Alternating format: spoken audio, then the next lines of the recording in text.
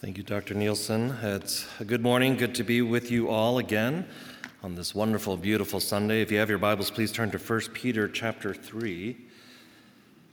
And I'll be reading from verses 13 through 22. And if you're able, please stand in reverence for the reading of God's holy word.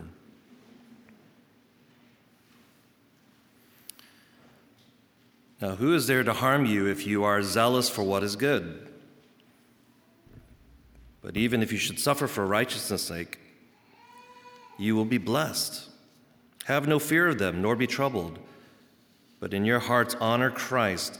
The Lord is holy, always being prepared to make a defense to anyone who asks you for a reason for the hope that is in you. Yet do it with gentleness and respect, having a good conscience, so that when you are slandered, those who revile your good behavior in Christ may be put to shame.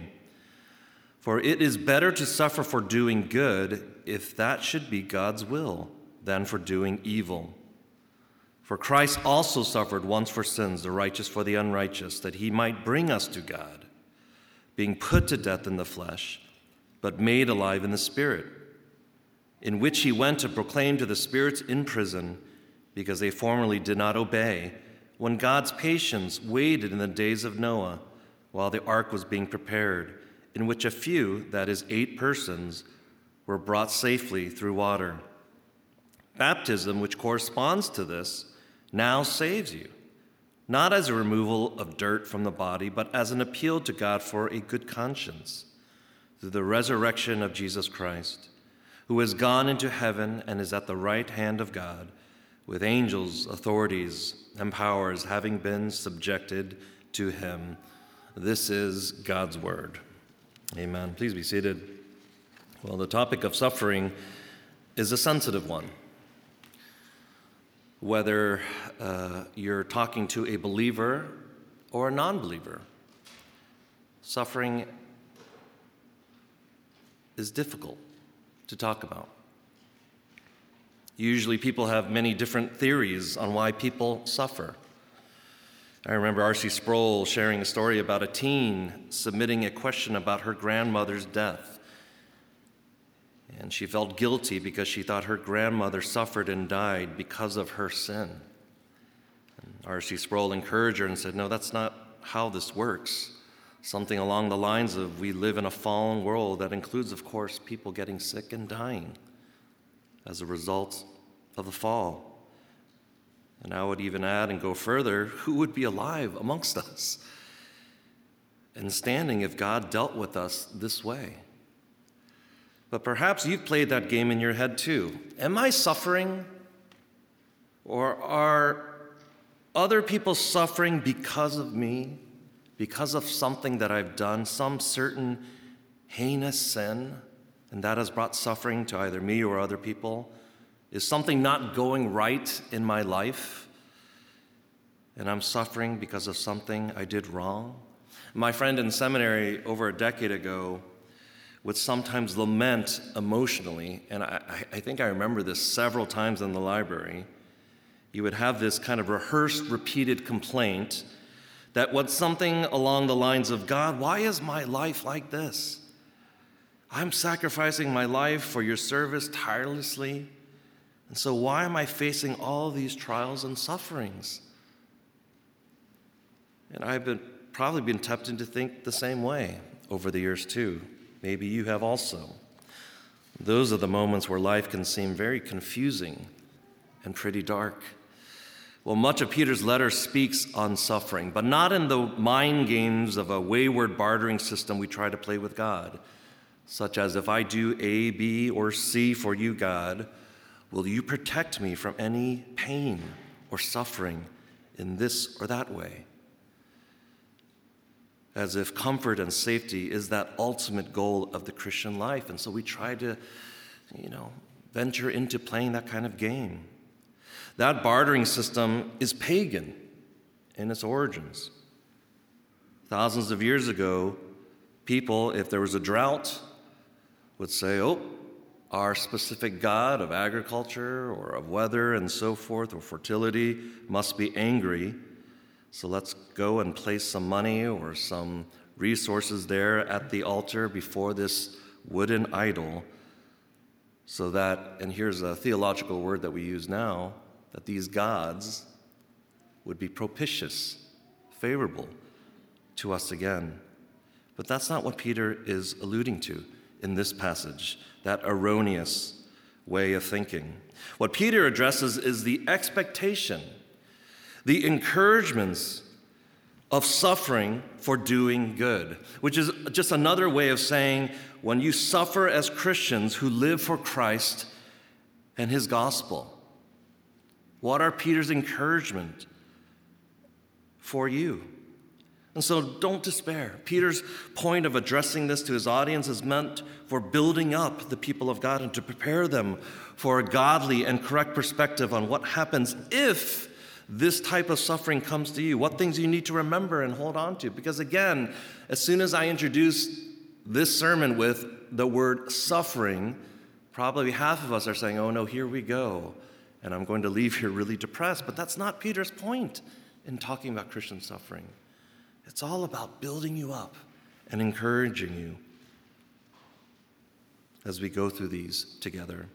And so today's passage then will be divided into four main headings, and I'll repeat them as we go along. Number one, suffering for righteousness' sake. Number two, sharing about our hope. Number three, sharing with integrity. And then finally, number four, looking to Christ's suffering and victory. Looking to Christ's suffering and victory.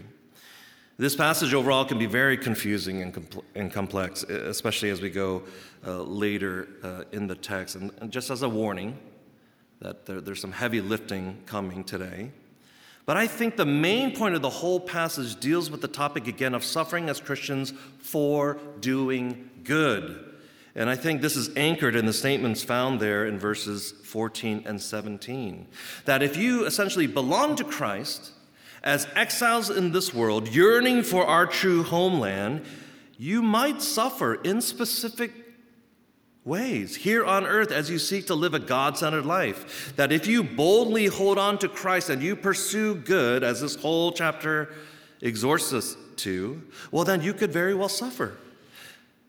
Not that you pursue good to get saved and into heaven, or to stay saved, but that you do good and pursue a righteous life because you are already saved in Christ alone, by grace alone. But some will suffer for living this way. Since this is a difficult passage, especially as we get going here, my only advice then is to stay with the main context and that main idea from the passage, the topic and the theme of suffering as Christians here on earth, and the encouragement Peter is trying to bring to these believers. And if you were here last week, Peter is encouraging these exiled Christians, these scattered Christians, to live life in the new way that I repeated often because of their new identity in Christ. New way, a new life equals a new way of living. And if you remember from those previous verses in 8 through 12, to have humility and unity of mind, warm sympathies, a compassionate heart, and brotherly love. These are the marks of a true Christian. To flee former patterns of retaliation and repaying evil for evil, and on the contrary, to actually bless others instead. These are the new patterns. And of course, we're not perfect in these qualities, but they are meant to be pursued as we are anchored in the grace and forgiveness of Christ. Then he quotes from Psalm 34 in verse 11 through 12, "Let him turn away from evil and do good. Let him seek peace and pursue it. For the eyes of the Lord are on the righteous, and his ears are open to their prayer. But the face of the Lord is against those who do evil." And so the Christian life, come what may, is to pursue living in this gospel-driven, transformed way. And so now in verse 13, in today's passage, in our first heading, suffering for righteousness' sake, he will unpack what this all means. Verse 13 again, "Now, who is there to harm you if you are zealous for what is good?" As we've mentioned here all along in our series in 1 Peter, Emperor Nero, a ruthless emperor, history tells us, He hasn't yet begun any widespread torture or persecution of Christians here in Asia Minor, modern-day Turkey. Scholars note that Christianity isn't a capital crime at this juncture, nor is it really deemed as something evil. And as long as these quote-unquote small group of Christians weren't revolting and causing disorder, they were usually left alone from the state at this point in Asia Minor. Because, of course, one could have said to the rhetorical question, who is there to harm? Many people could say, Nero. Nero can harm me for doing good. But even though this widespread persecution hasn't happened yet at this point, Peter refers to the truth found in Psalm 34, verse 6, as the way to prepare the readers about suffering. We've meditated and heard that read earlier in the service. In God, whose word I praise, in God I trust, I shall not be afraid. What can flesh do to me? Nero and others 2,000 years ago, or even evildoers today, might harm our flesh and even kill the body. Actually, I was thinking about this in my Greek class 12 years ago. Somebody talking about one of his colleagues, a missionary in Turkey, the exact region that we're talking about, was beheaded and martyred for being a follower of Jesus Christ. So in some ways, even today, might be worse off than what they were experiencing 2,000 years ago. But then or now, even evildoers might possibly harm our flesh, but if you are in Christ, Peter says, no man can harm the eternal soul. And of course, our eternal inheritance kept for us in Jesus Christ in heaven. But even in this life, if you choose to pursue good and the good for others, you typically won't see people come after you, is his beginning point. But as New Testament scholar Thomas Schreiner notes well, there is, quote, no notion of works righteousness involved here. Since God himself has transformed those who live righteously, he's referencing chapter 1, they do what is right as a consequence of God's gracious work in their lives. So pursue good, Peter says. Verse 14, but even if you should suffer for righteousness' sake, meaning again this pursuit of doing what is good, you will be blessed. People might not bring harm to you as you live for good, but even if that happens, there's that conditional clause that Peter brings up often. Not that every Christian will suffer the same way or go through the same amount of trials and so forth. But even if, remember 1 Peter 1, 6 through 8. In this you rejoice, though now for a little while, if necessary, you have been grieved by various trials, so that the tested genuineness of your faith, more precious than gold that perishes, though it is tested by fire, may be found to result in praise and glory and honor at the revelation of Jesus Christ. If you suffer, take heart, you will be blessed. Now, what does it mean to be blessed? In today's vernacular, in today's kind of context, I got a new job. I got into that program or school. I got a raise. You might say, I'm blessed. But blessed in the scriptures can simply mean to experience the favor of God over you. Nothing physical, nothing tangible, but spiritual blessings in Christ over you. This is what Peter was highlighting and after. Even if this is talking about a blessing awaiting for you in heaven, the point is Christ is with you. Psalm 34, God is for you and favors you since you are now born again to a living hope, building on that statement from chapter 1. And then verse 14 continues, so have no fear of them, nor be troubled. To these people who bring malice, persecution, and want you to suffer. If people bring about persecution to you as a child of God and you suffer for righteousness' sake, don't live in fear, because again, what harm can they do to the body? They will never touch the soul and your eternal standing before Christ. This should not trouble you, Christian, however hard that might seem to digest. In that have no fear of them, Paul is talking about a carnal fear that he knew very well in that episode where he started to sink in the Sea of Galilee. Oh, he knows about this Greek word phobos. But phobos can be defined in positive and negative ways based on context. And here it's the negative kind. Don't be afraid of what persecutors and evildoers can do. Rather, trust in God. Again, I shall not be afraid. What can flesh do to me? And of course, as Jesus said in Matthew 5, verse 10, blessed are those who are persecuted for righteousness' sake, for theirs is the kingdom of heaven. So that's number one. Suffering for righteousness' sake brings God's blessing. Now to our second heading, sharing about our hope. Look at verse 15 if you can. But in your hearts, honor Christ the Lord as holy, always being prepared to make a defense to anyone who asks you for a reason for the hope that is in you. Yet do it with gentleness and respect. Now, many of you guys know this. Verse 15 is probably the most referenced and quoted verse in regards to the discipline we know as apologetics. That's just the Greek word used here for defense. But as noted, scholar Karen Jobes notes that Peter didn't intend this to be some professional, systematized defense, but rather, really at the basic level, to be able to humbly articulate the hope we have in Jesus Christ. And of course, as chapter 1 reminds us, this hope is future-focused, not a temporal hope for a comfortable, easy, and suffering-free life, but the living hope about what is to come in our true homeland. A faith-driven anticipation of what is stored and kept for us, that eternal, imperishable inheritance.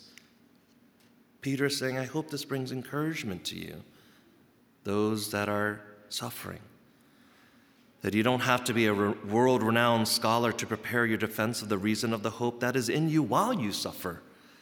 Simply speak to why you have hope. Years ago, my sister, who works at a PR firm in Washington, D.C., this is probably over 12 years ago, went through a very troubling season, the dark night of the soul. And her coworkers knew something was up. Yet they saw a person at peace and not losing control, yet something was wrong and troubling. So one of her non-Christian coworkers sat in her office and said, I'm pretty sure you're going through something really difficult right now. And I'm pretty sure that I'm going through something really painful and difficult right now. But why is my life out of control? Why am I in despair? And you're not, and you even seem to have this kind of peace, a type of groundedness. And my sister, who was at that time going through a season of spiritual renewal and growth, and by the ordinary means of grace, growing in the knowledge of Jesus Christ, without needing to go to seminary, without serving as an officer or leader of the church, or having led a Bible study, just simply started to share her hope in Jesus Christ. Friends, apologetics as a discipline can be such a useful spiritual tool for Christians, but Peter is speaking to a first-level basic articulation of the gospel and the hope that we have, and so can you. This goes back to our previous passage about our Christian conduct before a watching world, where we were saying, live in a way that invites people to ask, why? Why do you live this way? And how can I get what you have? Let me buy you coffee. There's something different about you in the way you perceive your worldview, the way you handle ups and downs. Why? Peter is saying the world is watching in your conduct before the state, in your employment, in the household. People are watching. So prepare an answer when they ask you why. Verse 15, yet do it with gentleness and respect. Peter warns them to not make an articulation of the gospel with the sword in hand, like Peter did maybe 30 decades before he wrote this, but to do it with a gentle spirit. And now hear the word respect. Do it with respect, which is actually the same Greek word I mentioned before, phobos. That means fear, or can be translated as a, quote, profound feeling of respect or reverence, of something or someone. And I learned a lot here. I agree with scholars that draw the conclusion that we can live this way before others out of our rightful attitude or a true fear of the Lord first, vertically, before this seeps out horizontally. So that was number 2, sharing our hope. But it bleeds into heading number 3, sharing with integrity. Look at verse 16, having a good conscience, so that when you are slandered, those who revile your good behavior in Christ may be put to shame. Theologians note that the reference to having a good conscience has to deal with living in integrity. So make a proper defense, yes, in gentleness and respect, but also with integrity. As one author writes, one cannot explain the hope we have in Christ while living in ways that contradict that hope. People can see right through that if you're just talking the talk and not walking the walk. Peter is speaking against mere lip service, essentially, of speaking to the hope in the gospel of Jesus Christ. It's not talking about being sinless, but there is a disconnect between what you are talking about and actually how you're walking. Do you actually have, and are you actually walking in this living hope? The author continues, the humble and respectful testimony of believing Christians defeats the malicious talk of those who would malign the faith. That's a good summation of what we see there in verse 16. Now, I told you verse 17 was one of those anchor verses to remind us of the overall thrust of the passage. For it says, for it is better to suffer for doing good, if that should be God's will, than for doing evil. I was really helped by one note on this verse. Essentially, better to suffer now, Christians scattered across Asia Minor. It's better to suffer now for doing good than to suffer on that day of judgment and for all eternity for doing evil. And note that word if again. God's will is for you to live his way, doing good, pursuing good, and sometimes his will is for you to suffer as you do good. Not God likes to see you squeal in suffering and that's his will for you. That's backwards. Rather, his will is for you is to walk the righteous path by the power of his grace, and sometimes you might suffer for doing so. I thought that was such a helpful distinction when I was reading on this topic. So essentially, no need to pray for suffering to come your way, but pray that you live for the gospel. You know, I always kind of get concerned when people say, Lord, would you bring this persecution to me? Would you bring me through this real tense season of suffering? You don't need to pray that way. Rather pray, God, help me to obey. Help me to live in the new life and in the new way. And if it is your will, help me to suffer well. That's all you have to pray. So that's number 3, sharing with integrity. Now, number 4, looking to Christ's suffering and victory. Look at verse 18 for now. For Christ also suffered once for sins, the righteous for the unrighteous, that he might bring us to God, being put to death in the flesh, but made alive in the spirit. This is the gospel in one verse. Amen. One of the classic proof texts of what we call penal substitutionary atonement. In order for our sins to be atoned for, meaning essentially a sacrifice or payment needed to be made to bring us in right standing before God, Christ was the only one who could come as a substitute, where it says in that verse, the righteous for the unrighteous, and pay once for all for our sins, that's the term for penal or penalty, by dying on the cross and shedding his precious blood for our sake. This is the gospel in one verse. Years ago, when I was preaching through the whole book of Mark, the Gospel of Mark, it was striking that in Mark 8, 9, and 10, consecutive chapters, 3 times, Jesus kept alluding to his inner circle, his disciples, that there would be a time where he would come, and this is the reason why he came to earth, to suffer and die for sinners. And Peter, decades before this letter was written, wanted nothing to do with that, if you remember. He wanted nothing to do with Jesus suffering and dying. He wanted to establish a kingdom right there and now and rise up and be at the right hand of Jesus as he ruled. But oh, how his eyes now see, and how he believes with fullness of heart and faith that the only way to be brought to God, reconciled to God, is to believe in verse 18, all from grace alone, all through faith alone, as a gift from God. And so Peter says, in order to understand and persevere in your own suffering for doing good, simply look to Christ over and over. Look to Christ. Look to the chief example of suffering for the sake of righteousness. A righteousness not of our own, of course, but he suffered so his perfect righteousness could be then credited to us through faith. And anyone tempted to think, is suffering for good works-based righteousness? You might be tempted to ask that. Need only look again to verse 18. Now here we go, verse 19 to 20, in which he went to proclaim to the spirits in prison, because they formerly did not obey when God's patience waited in the days of Noah while the ark was being prepared, in which a few, that is 8 persons, were brought safely through water. I could have easily just skipped this, but we're going to try to do some heavy lifting here.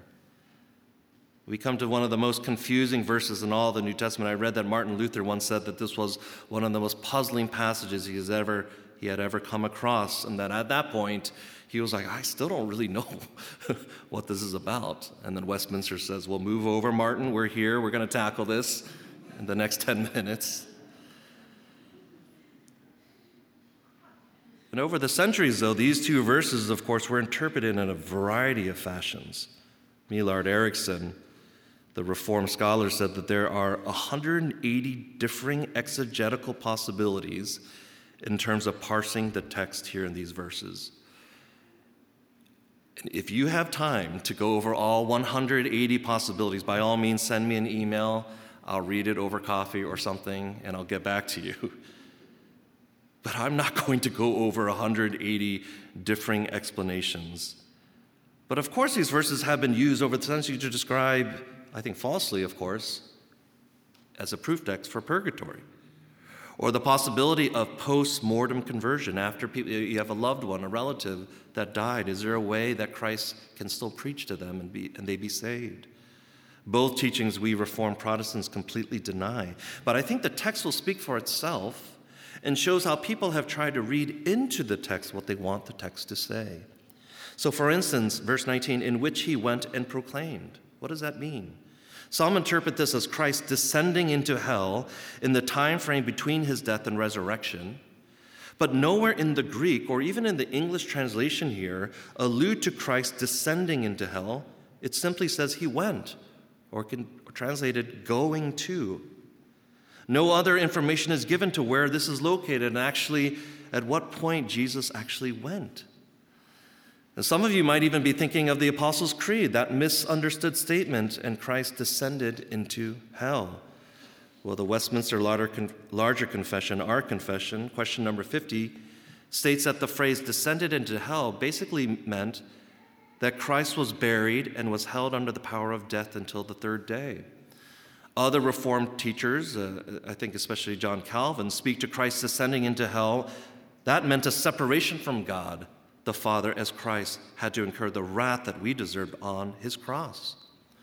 But in regards to the wording of the text, again, nowhere can we draw a definite conclusion as to actually where and when Christ was doing this act of proclaiming.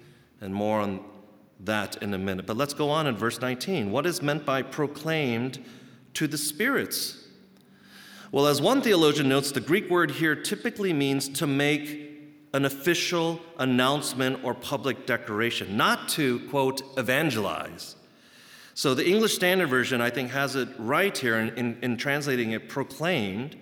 The NIV has preached, which again uses a totally different Greek word usually for preached. And I think when you translate it as preached, that invites the troubling interpretation of preaching to people after they have died. But the word study is helpful. in our interpretation, or at least our attempt to a correct interpretation here. And then about spirits, scholars note that in the New Testament, when spirits mentioned in the plural is written about, they almost always refer to evil spirits or fallen angels and not to humans. And so how does this all fit? Well, Peter then speaks to those in rebellion, if you keep reading there, to those in rebellion or helping tempt the rebellion in the pre-flood era of Noah. Some think that this verse meant that the pre-incarnate Christ preached to rebellious people through the lips of Noah in his time. But Daniel Doriani from Covenant Seminary helpfully notes that, quote, in Peter's time, the most common Jewish understanding of Genesis 6 held that fallen angels played a great role in corrupting humans in Noah's generation. So I agree with modern conservative scholars that interpret spirits in verse 19 there as those fallen angels, those evil spirits that were particularly at work in evil during the Genesis 6 narrative. And these theologians agree that this was probably Christ proclaiming, not preaching, proclaiming victory over these spirits in prison, this prison alluding to some specific realm that these spirits were being confined to, not preaching to them, but proclaiming victory. And that interpretation means that Peter is speaking about Jesus' resurrected status as the vindicated and victorious risen and ascended Savior, which he alludes to later. So I think we can say Peter is talking about not just the time between his death and resurrection, but at the right hand of God the Father. He has already proclaimed to these fallen angels and to all the enemies of God, oh, this victory won in Jesus Christ. Now, in context then, because remember, don't get lost in, what does this mean? And if all the other theologians across the centuries can't get this right, well, can I try to get it right and perfectly right? Don't forget the main context. What Peter is trying to do here in the context of the elect's status as sufferers for righteousness' sake and our encouragement and our salvation, just as Noah and his family of faith were saved, we too are saved, despite whatever you might go through. So that's why the final two verses, 21 through 22, baptism, which corresponds to this, now saves you, not as a removal of dirt from the body, but as an appeal to God for a good conscience, through the resurrection of Jesus Christ, who has gone into heaven, is at the right hand of God, with angels, authorities, and powers, having been subjected to him. As alluded to before, Christ, the victorious, vindicated Savior of his people, resurrected and sitting now at the right hand of God, has dominion and power over all things, where one day every knee shall bow before the risen Lord, including these fallen angels. As I was helped by my time in seminary, every knee will bow whether they want to in their heart or not. Peter is not saying the actual mode of baptism with water saves you, but what the sign signifies saves you. And of course, clarifying this by showing you the actual water cleansing of removing of dirt is not what saves, but what is this spiritually pointing to? It's pointing to our union in Christ, in his death and resurrection that is signed in the sacrament of baptism. As one theologian, I think R.C. Sproul, notes, the phrase baptism now saves you shows the closeness of the relationship between the sign and the reality it signifies. Noah's physical salvation through the waters of the flood prefigured the waters of baptism and the salvation they signify. Baptism symbolizes judgment on sin in the death of Christ and then also renewal of life, end quote. And so again, how is this all tied to the overall theme? Christian, if God's will for you is to suffer for doing what is right, while you guard and share this gospel good news, living after the righteous path and in humility and with brotherly love, if you suffer while you turn the other cheek and bless those that curse you, then remember, as again our fourth heading says, oh, look to Christ's suffering and victory. May that bring you peace. Look to and remember the wonderful gospel truth of the penal substitutionary atonement of Christ. and his victory over death, sin, and our enemy, the devil. Look to him for all the strength and guidance and comfort you as sojourners and exiles in this world. You always have to tie it back to the overall themes, the main lines, not just get lost in one or two verses, but in the context of those scattered across this whole large region who might be tempted to despair and losing hope. Peter is not saying, oh, you just better get ready to suffer, but he's saying, keep doing good, and if you suffer, look to Christ. You know, suffering back then might tangibly be really different to today's context, but the principle is the same, that when we suffer, we are truly spiritually blessed. Let's go to the Lord in prayer. Oh, Heavenly Father, thank you for the cross of Jesus Christ. Oh, we could never stand without his finished work.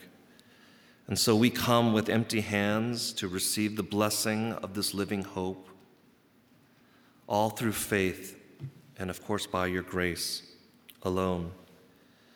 When we are tempted to despair in our suffering for doing good, help us to remember our identity in him and the victory won for us in his death and resurrection. Father, as we approach Good Friday and Holy Week and Resurrection Sunday in a couple of weeks, Lord, would you prepare Westminster for a reviving of our hearts and minds as we remember well all this for the sake of your glory and for your renown. We pray this in the mighty name of Jesus. Amen.